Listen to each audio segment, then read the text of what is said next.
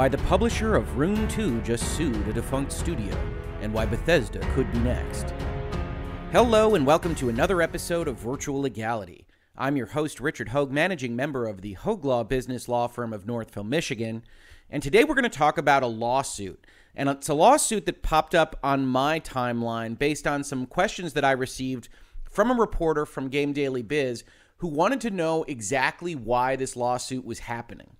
And while there are a number of different reasons for a lawsuit to occur, the interesting point here was that this publisher, Ragnarok, was actually suing a studio that basically went out of business last month. And that's Human Head Studios, who you might be familiar with from making the original Prey game. But Mr. Cullen here, who was doing the article at Game Daily Biz, wanted to know from me, why would anybody sue a defunct developer?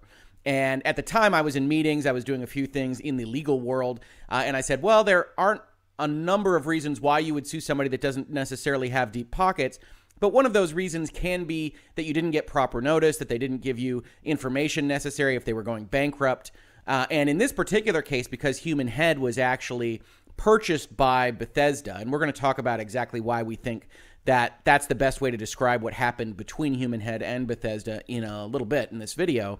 Because it was purchased by Bethesda, they could be setting up a claim of successor liability. And we're going to talk about the details there. And certainly the details that are the distinctions between purchasing a company's equity, its stock, and purchasing the entirety of its business, and purchasing its assets. Because a company owns things, right? A company isn't just its equity. It isn't just everything that makes up that company. It also owns that desk that it puts in the office. It owns that filing cabinet. And one of the ways that you can organize the purchase of, quote unquote, a company is to buy substantially all of its assets. And I think it's pretty clear that that's what Bethesda did with Human Head, and there are reasons to do it that way. But ultimately, I wanted to flag this story because I do think it's interesting. I do have a quote in here that talks about some of those issues, especially ones that we're going to talk about in this video. I will link it in the description to this video. Please do check it out. I did want to kind of bring in another source because I think Eurogamer has some really good quotes here about what's happening, and I wanted to bring them into it as well because they also linked directly to the source material, the actual litigation that Ragnarok is bringing that we are, of course, going to talk about in Virtual Legality.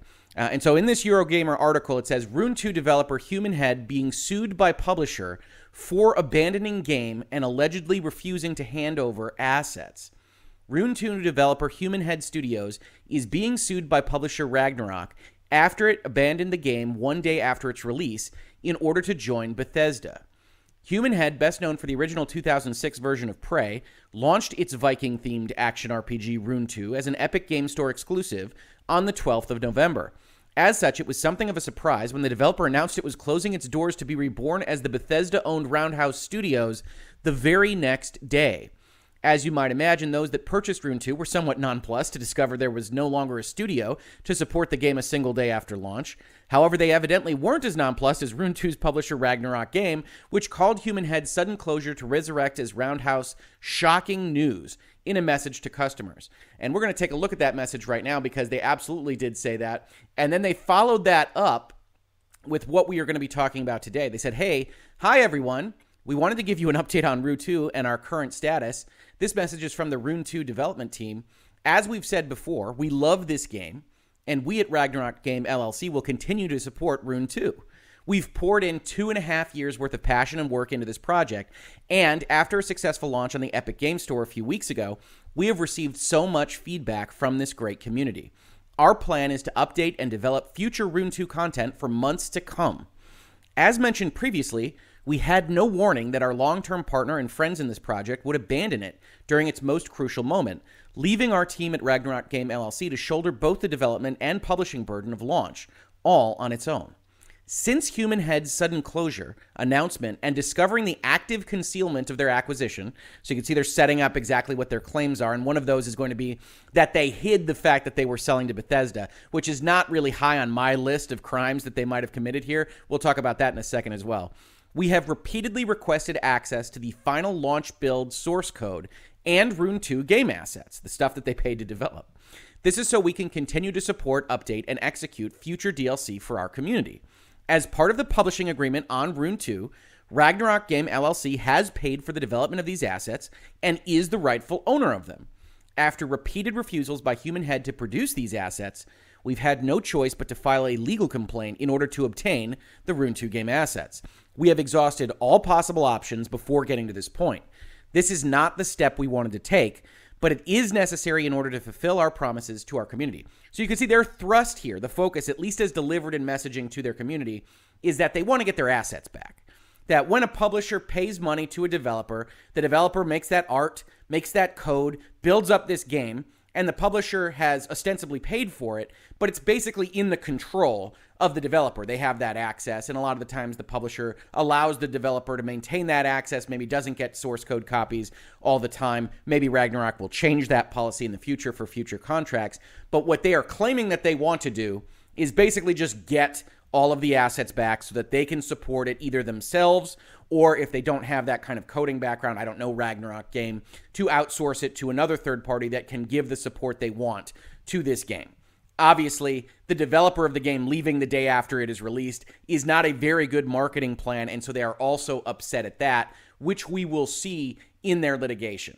But ultimately, what they are claiming here is that they just want the assets back. And so it's unclear to me, just looking at this from afar, whether or not if Human Head, now Roundhouse, now Bethesda, really, gave them all the assets, gave them the source code, gave them the art, whatever it is that they have in respect of Rune 2, whether this would all go away. And I think there's a possibility that it would, because at the end of the day, if you've listened to Virtual Legality before, you know you mostly don't want to get into a big litigation lawsuit with someone like Bethesda. And yes, the lawsuit that we are about to look at isn't technically with Bethesda right now, but because Bethesda purchased all the assets of Human Head, you can easily see them potentially becoming a party, either asking to join or just trying to defend against what could be a future action against Roundhouse or themselves directly. So it's kind of a complicated issue. And right now, Ragnarok has sued Nine Realms, which is the real name of Human Head. That was a doing business as name. But it also sued their founders, their officers, Christopher Reinhardt, Ben Goki, and Paul MacArthur. And one of the things that you'll see in this litigation is that they are trying to assert liability against those as individuals as well. That because what they are claiming is fraud, intentional willful deceit, and misrepresentation, that they feel that they can go after the individuals for these reasons. And those are always more difficult cases to make. You know, when we're talking about a contract, a publisher and a developer enter into a contract, those are with the companies. Those aren't with the individuals. So while you can successfully sue an individual, especially if they are malicious, which is one of the things that they're trying to prove, they're certainly asserting here, it is a more difficult road than coming after the company because it's the company that has signed its name on the dotted line for these contracts. These individuals that are the officers of the company aren't supposed to be liable, but can be liable if they do these very nefarious things that they are being accused of. And so they are brought in here to maybe put a little bit more skin in the game. Again, the question that was posed to me was, why would you sue a defunct studio that closed its doors the day after the game was released? One of the reasons is because you can also try to attach it to the individuals, and if the individuals have that potential liability, then maybe you have some leverage and you can get them scared about what their potential exposure would be and get them to at least the settlement table. And again, that all presupposes that what they really want is to get the source code, is to get these assets that they claim they have ownership rights to. And we're going to see as we go through this, and I'm not going to go through every detail here because I don't want to waste your time and I don't want to bore you to death. But as we go through this, you will see there are areas where they claim that the source code is owed to them. They claim that some of these things are owed to them, that maybe this particular complaint isn't as fulsome as I would have hoped. When we're talking about contract claims, one of the things that you can do is you can actually reference the direct contract section. I would have loved to have seen a reference here that talks about what the actual definition of the intellectual property being conveyed is, so that we can see in black and white that the source code was intended to be theirs. Because you can absolutely enter it into a publishing agreement where the developer owns the source code and all the publisher gets is the object code and the right to sell that, to license it, to market it, whatever else you might agree to in that contract. But let's now dive into the actual complaint here. There's a lot of background here. As we've seen in previous complaints that we've looked at, there's a lot of negativity. There's a lot of kind of complaining, very much a jilted kind of sense from Ragnarok that they really are unhappy with what Human Head has done here. And they talk about the relationship. They talk about the fact that they had agreed to pay milestone payments of $3.5 million. They went over these milestones. They actually wound up having to go from 11 milestones to, I believe, at the end of the day, 23 milestones. They have all these issues with whether Human Head was actually meeting its obligations under the contract. That's all color that they give to the judge or anyone else that's evaluating this, potentially a jury down the line, to try to establish that Human Head is a bad actor, that this is the side of the equation that you should be against just from a kind of equitable principle stance. From a legal stance, it's not terribly convincing, right? Because what they go on about here is that Human Head wasn't able to meet its milestones, so we amended our contract and we extended the milestones and we had additional payments and all these other things that are very normal in the course of business, certainly in the course of software development, where if you're familiar with video games or any other type of software project, you know that there are a lot of delays, that things don't always work out all the time on exactly the timeline that you anticipated. And that's really why milestones are used in these kinds of projects, is so that you can say, hey, you have to hit X before you get another $100,000, and to motivate the developers to hit that X and to also get everybody aligned kind of from an incentive perspective. But at the end of the day, if you don't have a game and you're $3.5 million in, you have to figure out exactly how much more money you're willing to put in, what kind of extensions you're willing to give, whether or not you're going to outsource it further, et cetera, et cetera. So this is kind of normal. And the fact that Human Head wasn't hitting its deadlines is certainly something that you can complain about. It's not necessarily something you can sue on, particularly if you amended and restated the agreement to provide for kind of an extension to the milestones. But what they want to establish is that Human Head are bad actors. These are bad people, Judge. And so they were missing their deadlines. They weren't performing as promised. They collected all this money. And then look at this, Judge. Look at all these stories. They shut down. Bethesda immediately hires them. They close and are reborn immediately as Roundhouse Studios. This was all planned. Looking at paragraph 8 here, despite earlier assurances from Human Head that it would not do anything to damage the Rune 2 launch or Ragnarok, less than 24 hours after the launch, Human Head publicly announced its acquisition by Bethesda, Ragnarok's competitor. Human Head did not inform Ragnarok at any time that Human Head was seeking an acquisition partner or otherwise looking to make a corporate change. Whether because of malice or greed or a nefarious attempt to regain the valuable Rune intellectual property or all of the above, there can be no question that Human Head timed the announcement to maximize damage to Ragnarok and Rune 2. So this is what we might call puffery or hyperbole from the plaintiff's attorneys here, right? There absolutely can be a number of questions about the timing here. One of the things I would say, and if you are familiar with virtual legality, you know we've talked about this before, is that the very first step in an acquisition process is a term sheet. And that's when you agree as to what people are buying, what's being sold, what the price will be. And part of that term sheet is just to establish that, hey, if we're going to have the lawyers draft up 600 pages of documents, we want to make sure darn well that we know exactly the economics that we are agreeing on. So you enter into that term sheet 2, 3, 4, 6 months before you actually do the acquisition, because it takes a long time to draft those documents and to negotiate them. And because it takes that time, one of the things that you agree to as part of that term sheet is to say, hey, we're not going to tell anybody about it. And that includes your contract partners. So if Ragnarok didn't have as part of their publishing agreement some kind of obligation to inform them of a potential change of control, of a potential acquisition, then this is pretty much just puffery. Them saying, hey, they didn't tell us. And frankly, the marketplace, every acquisition I've ever worked on in 15 years would say once you enter into that term sheet, you basically can't tell anyone. Now, certainly if this was an important relationship for Bethesda to maintain after the acquisition, it is something that they could ask specifically to have Ragnarok discussed with, that this was going to happen and that they wanted to maintain that contract. The fact that it occurred after the contract was at least partially completed with the release of the game indicates to me, not necessarily malice, although that certainly could exist, but more that this contract was functionally complete and that there might have been a few little hanger-ons and support requirements, and we're going to see those in a second, but that at the end of the day, the game was released, so whatever liability could potentially attach to Human Head for actually getting the thing out the door no longer existed. This seems completely tied to the fact that they wanted Rune 2 to be launched. They didn't want that to be a Roundhouse project or a Bethesda project, and so the acquisition was set to be the day after that contract ended, but they didn't really consider the support term, and now we've got this kind of issue where they didn't immediately hand over the source code. But there are open questions as to whether they have to do that as well, again, because the contract isn't actually referenced in this complaint, so all we have are Ragnarok's assertions of what belongs to them. But suffice it to say, The point here is that there are other reasons besides malice or greed that the acquisition could have taken place the day after or shortly after the launch of Rune 2. We then get a lot more color about the various parties involved here, who Human Head is, who these officers are. They are operating in Wisconsin, the development agreements, how the milestones work, a lot of detail here. Human Head is not meeting its obligations under the contract, Judge. They're very bad people. Please make sure that you understand that when you are deciding whether to kick this out of court. And then Human Head abandoned the game shortly before its November 12th launch is interesting, right? This is one of those things where they say, hey, they agreed to have live ops plans and post-launch bug fixes. We were on phone calls, and then a couple of days before launch, basically every single employee that they tried to contact, quote unquote, went on vacation.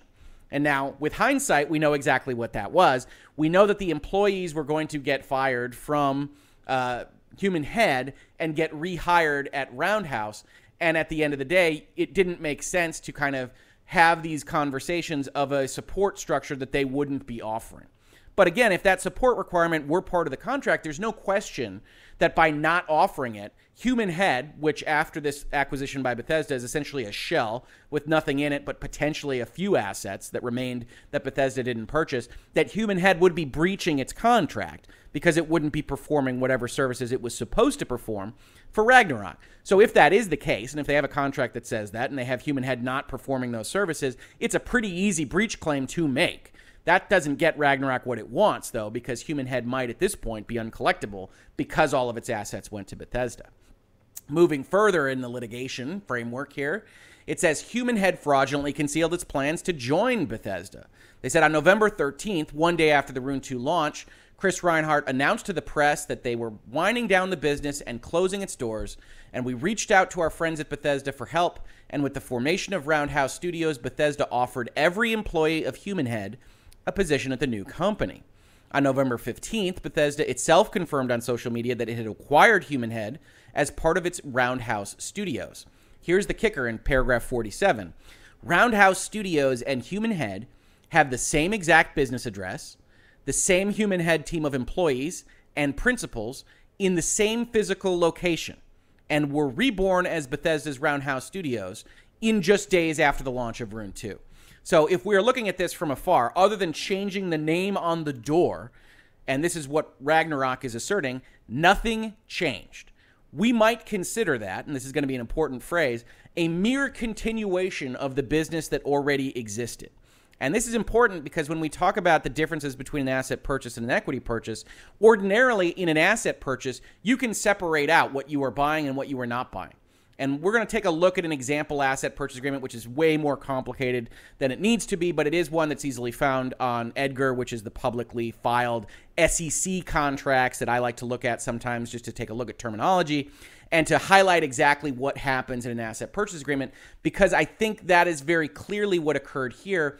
And what Bethesda was trying to avoid was taking on the contractual obligations of Human Head Studios, which makes sense because Human Head has contracts that Bethesda doesn't want.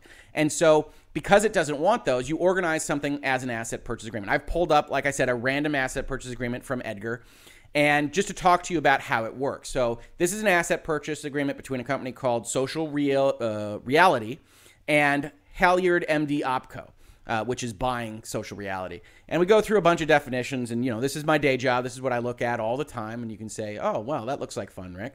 But ultimately, what the main obligation here is the purchase and sale of these assets. And so we look at section 2.01 of this agreement. It says seller shall, and shall cause its affiliates to, sell, assign, transfer, convey, and deliver to buyer, and buyer shall purchase all those goodies as applicable, all right, title, and interest in and to, under the business, properties, assets, goodwill, and rights of seller and its affiliates of whatever kind of nature, all these other legal terminologies, used or licensed by seller and primarily used in the operation of the business as of the closing date, including the following. So this section basically says, we are going to buy all those assets. We're going to buy these receivables from you. That's money you're owed. We're going to buy these contracts from you, assuming that they are listed on this specific schedule. Those are the contracts that are going to be assigned. We're going to buy your IP. We're going to buy your furniture. We're going to buy your real property. We're going to buy the permits that allow you to function as a business. All this good stuff. But we're not going to buy everything. We're going to exclude some assets. We are not going to buy contracts that are not assigned to us. So we're going to actually parse these out. We're going to look at your contracts and we're going to put some in a bucket that's assigned and some in a bucket that's not. And to the extent that they are not assigned, those remain part of your shell company, which is no longer going to exist. And we're going to assume some of your liabilities, like the liabilities associated with the contracts that we actually purchased, but not the liabilities that aren't associated with the contracts that we didn't purchase, right? If there's a contract that stayed with you, we are not taking on that liability. And that's what Bethesda tried to do here. And that's what Bethesda probably successfully did here, in all honesty, because the overall thrust of corporate contract law in an asset purchase context is that purchasers are allowed to do this. They're allowed to separate out what they want to buy and what they don't want to buy. And the reason I think it's so obviously an asset purchase is because they talked about firing the employees, and they talked about them being rehired at Roundhouse. And that's exactly what you do in an asset purchase context, right? Because the entity isn't changing hands. Human Head still exists. So what happens here is, I've pulled up section 6.03 of this agreement, but it says, prior to the closing date, buyer shall determine in its sole discretion which of seller's employees, if any, to offer employment, and shall set the initial terms and conditions of that employment for any such employee to whom it offers employment, including wages, benefits, job duties, and responsibilities. So the buyer will come in and it will decide, who am I going to hire? I don't necessarily want everybody at Human Head Studios, though in this case it was the fact that they wanted everybody. But I don't necessarily want everybody. And to the extent I don't want somebody, we look at section B here. It says, seller shall terminate or shall cause to be terminated on or prior to the closing date the employment and service of all employees, right? Because this entity isn't going to function operationally anymore. So what we do is we fire everybody, and then the buyer gets to hire who it wants. And in this particular case, Bethesda hired everybody. But because they hired everybody, you've got this issue of successor liability and mere continuation. But I just want to talk a little bit more about what the actual claims are here, but focusing absolutely on the fact that Ragnarok is setting up that Roundhouse Studios is essentially Human Head even after this acquisition, because there are exceptions in the law that would potentially allow them to go after Bethesda on these points. We go a little bit further in the litigation claim. They said, hey, Human Head affirmatively misrepresented that it was going to continue its relationship, again, because it's hiding the fact that it's entering into an asset purchase agreement with Bethesda. Human Head refuses to transfer certain Rune 2 property to Ragnarok. Now, this one is important. Remember, this is what they actually highlighted in their message to the community as being important to them.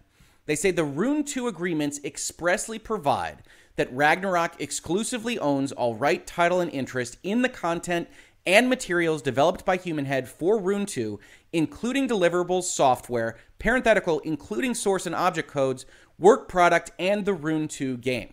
Now, ordinarily, what I would like to see here is the actual language, the provision that says you get the source code, because there are certainly agreements that don't give that to you. There are different publishing relationships. We have looked at them in the past. We have looked at the fact that Bungie got to keep all of its code from Activision for Destiny, which is one of the reasons that they were able to so successfully split off from Activision, because they had the rights to their game already, even if it cost them a pretty penny to actually get out of that contract. But here it's just a raw assertion that they owe us these things. Now, certainly they owe them the game. I mean, I think that goes without saying that the publisher has the rights to whatever it was that they bought with their $3.5 million plus, and that might be just the object code version of the game. They are claiming it's the source code, but they aren't referencing any specifics of the actual contract. And then we get to paragraph 61, which is just really interesting. To add insult to injury, defendants continued to alter the source and object codes for Rune 2, despite repeated and explicit instructions from Ragnarok that defendants immediately cease all such alterations. On November 19th, 2019, a week after Human Head laid off all its employees and closed its doors, and after months of deficiencies, defendants now insisted on altering the Rune 2 code despite demands that there be no changes to the code at all. Ragnarok had understandably lost trust in defendants. Furthermore, Ragnarok reasonably believed that the former Human Head employees were now working for Bethesda. Nevertheless, over Ragnarok's express instructions to the contrary, defendants not only continued to change the code, but even uploaded and attempted to launch an altered, unapproved Rune 2 build to the Epic Game Store staging. This move could only have been driven by malice and a desire to undermine Ragnarok, the success of Rune 2, and the Rune 2 community. Again, that last sentence is lawyer puffery. I do think there are reasons that one could come up with why, even after this, and I don't think Human Head or Roundhouse at this point in time has the right to do this, because they are certainly not contracted with Ragnarok at this point in time, but we don't have the contract in front of us, so it's not 1,000% clear that that's in fact the case. But there are reasons why they would want to make these changes, right? If Rune 2 were buggy, and I haven't played this game, so I don't know. If it were buggy, if it had catastrophic problems, if Human Head's name were still on it, and people knew that Roundhouse was Human Head, there are still goodwill branding reasons for Human Head / Roundhouse to want to fix those bugs, to want to correct those things, because they don't want negative goodwill to be attached to what it is that they are actually providing, right? So it makes sense at a certain level that they might want to make these changes even if they don't specifically have the rights, and that wouldn't be malice or greed. Not necessarily the case. Could be malice, could be a desire to undermine Ragnarok, as the plaintiffs claim here, but not necessarily the only thing that we could possibly come up with. Then we get to the causes of action here. They are what you would expect. Breach of contract, which should be pretty easy to prove if Human Head / Roundhouse aren't doing what they said that they would do in the contract with Ragnarok. Fraudulent concealment against the defendants for not telling them they were going to be bought by Bethesda. Some of these are pretty hard. That'll, again, come down to the contract. Did they have an obligation to actually tell them that this was happening? What obligations did they have to give notice about a potential change in control, about a prospect that they might not be able to meet their obligations under the contract? There's any number of pieces of language that could be included in a contract to cover these kinds of things. They're not specifically referenced here. They're just kind of asserted that this was a problem for Ragnarok, and undoubtedly it was, but it's not necessarily a great one. They then have a cause of action for conversion, which is essentially stealing the money, that they stole this money and that they didn't provide the services in respect to that money. Fraudulent misrepresentation, negligent misrepresentation, we accidentally lied to you, and unfair business practices, which we have talked about before, but it's kind of the catch-all umbrella term in California to say, hey, if you did all this stuff, it's also unfair business practices because there are other companies operating in California that aren't violating the law, and so it's an unfair business practice. It's just, again, kind of an umbrella term. And so they then asked for compensatory damages, the restitution of the monies paid by Ragnarok to defendant, which probably is a little bit broad. They probably can't get all the money back. If there is a game, that would be something that would be adjudicated, of course. Injunctive relief prohibiting future unfair business practices, punitive damages, penalties against them, attorney's fees, prejudgment and post-judgment interest. But at the end of the day, that's the entirety of the claim. And then the real question is, why make this claim at all, especially for this money that, in all honesty, Human Head probably doesn't have. And one of the reasons for that is because you're trying to set up a litigation. You're trying to win a litigation against Human Head for breach, for potentially this fraudulent kind of component. And then what you want to do is you want to bring Bethesda into it, right? We've talked about it. We've kind of elided it around this video. But if Roundhouse is really just Human Head, it is a possibility. It's a very difficult case to make. It's not a case that is often a successful one in the United States jurisdiction, but it is a case that you can make that says, while the general rule is not to impose liability on a successor business following an asset sale, in California, it's listed here, and that's where the claim is brought. And whether or not this is an asset sale in Wisconsin or Delaware or California, all these things could pop up. There are a number of exceptions as explained by the Supreme Court of California, and mostly these exceptions are in every state. There are certainly nuances, but they appear in Wisconsin. To some extent, they appear in Delaware. This is how they are described in California, where this claim was made. And these are the exceptions. These are the ways that a purchaser that even tries to buy assets and not the whole company could potentially be responsible for the liabilities of the company they purchased. There is an express or implied agreement of assumption. We looked at that in the asset purchase agreement itself. You absolutely take on whatever you agreed to take on in black and white in the contract. The transaction amounts to a consolidation or merger of the two corporations. So no matter what kind of weird structuring you do, if the law finds it to be, quote unquote, a de facto merger, then you might have that liability even with all that structuring. The purchasing corporation is a mere continuation of the seller.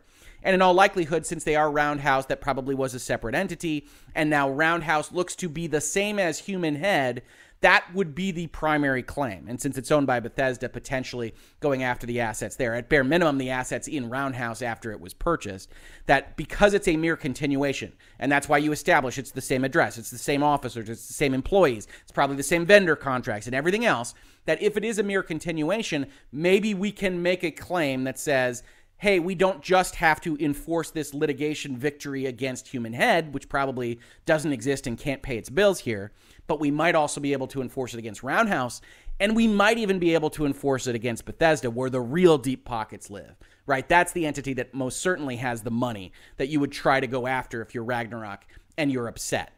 So the real long-form answer to the question that was posed to me by Game Daily Biz yesterday is, hey, maybe you're trying to set up a pathway that gets you to Bethesda at the end of the day. Now, we've looked at their litigation documents. We've looked at some of the kind of angry language. I think a lot of this is lashing out. They're unhappy with this set of circumstances. I think they absolutely could win a breach of contract claim, depending on what their contract says, of course.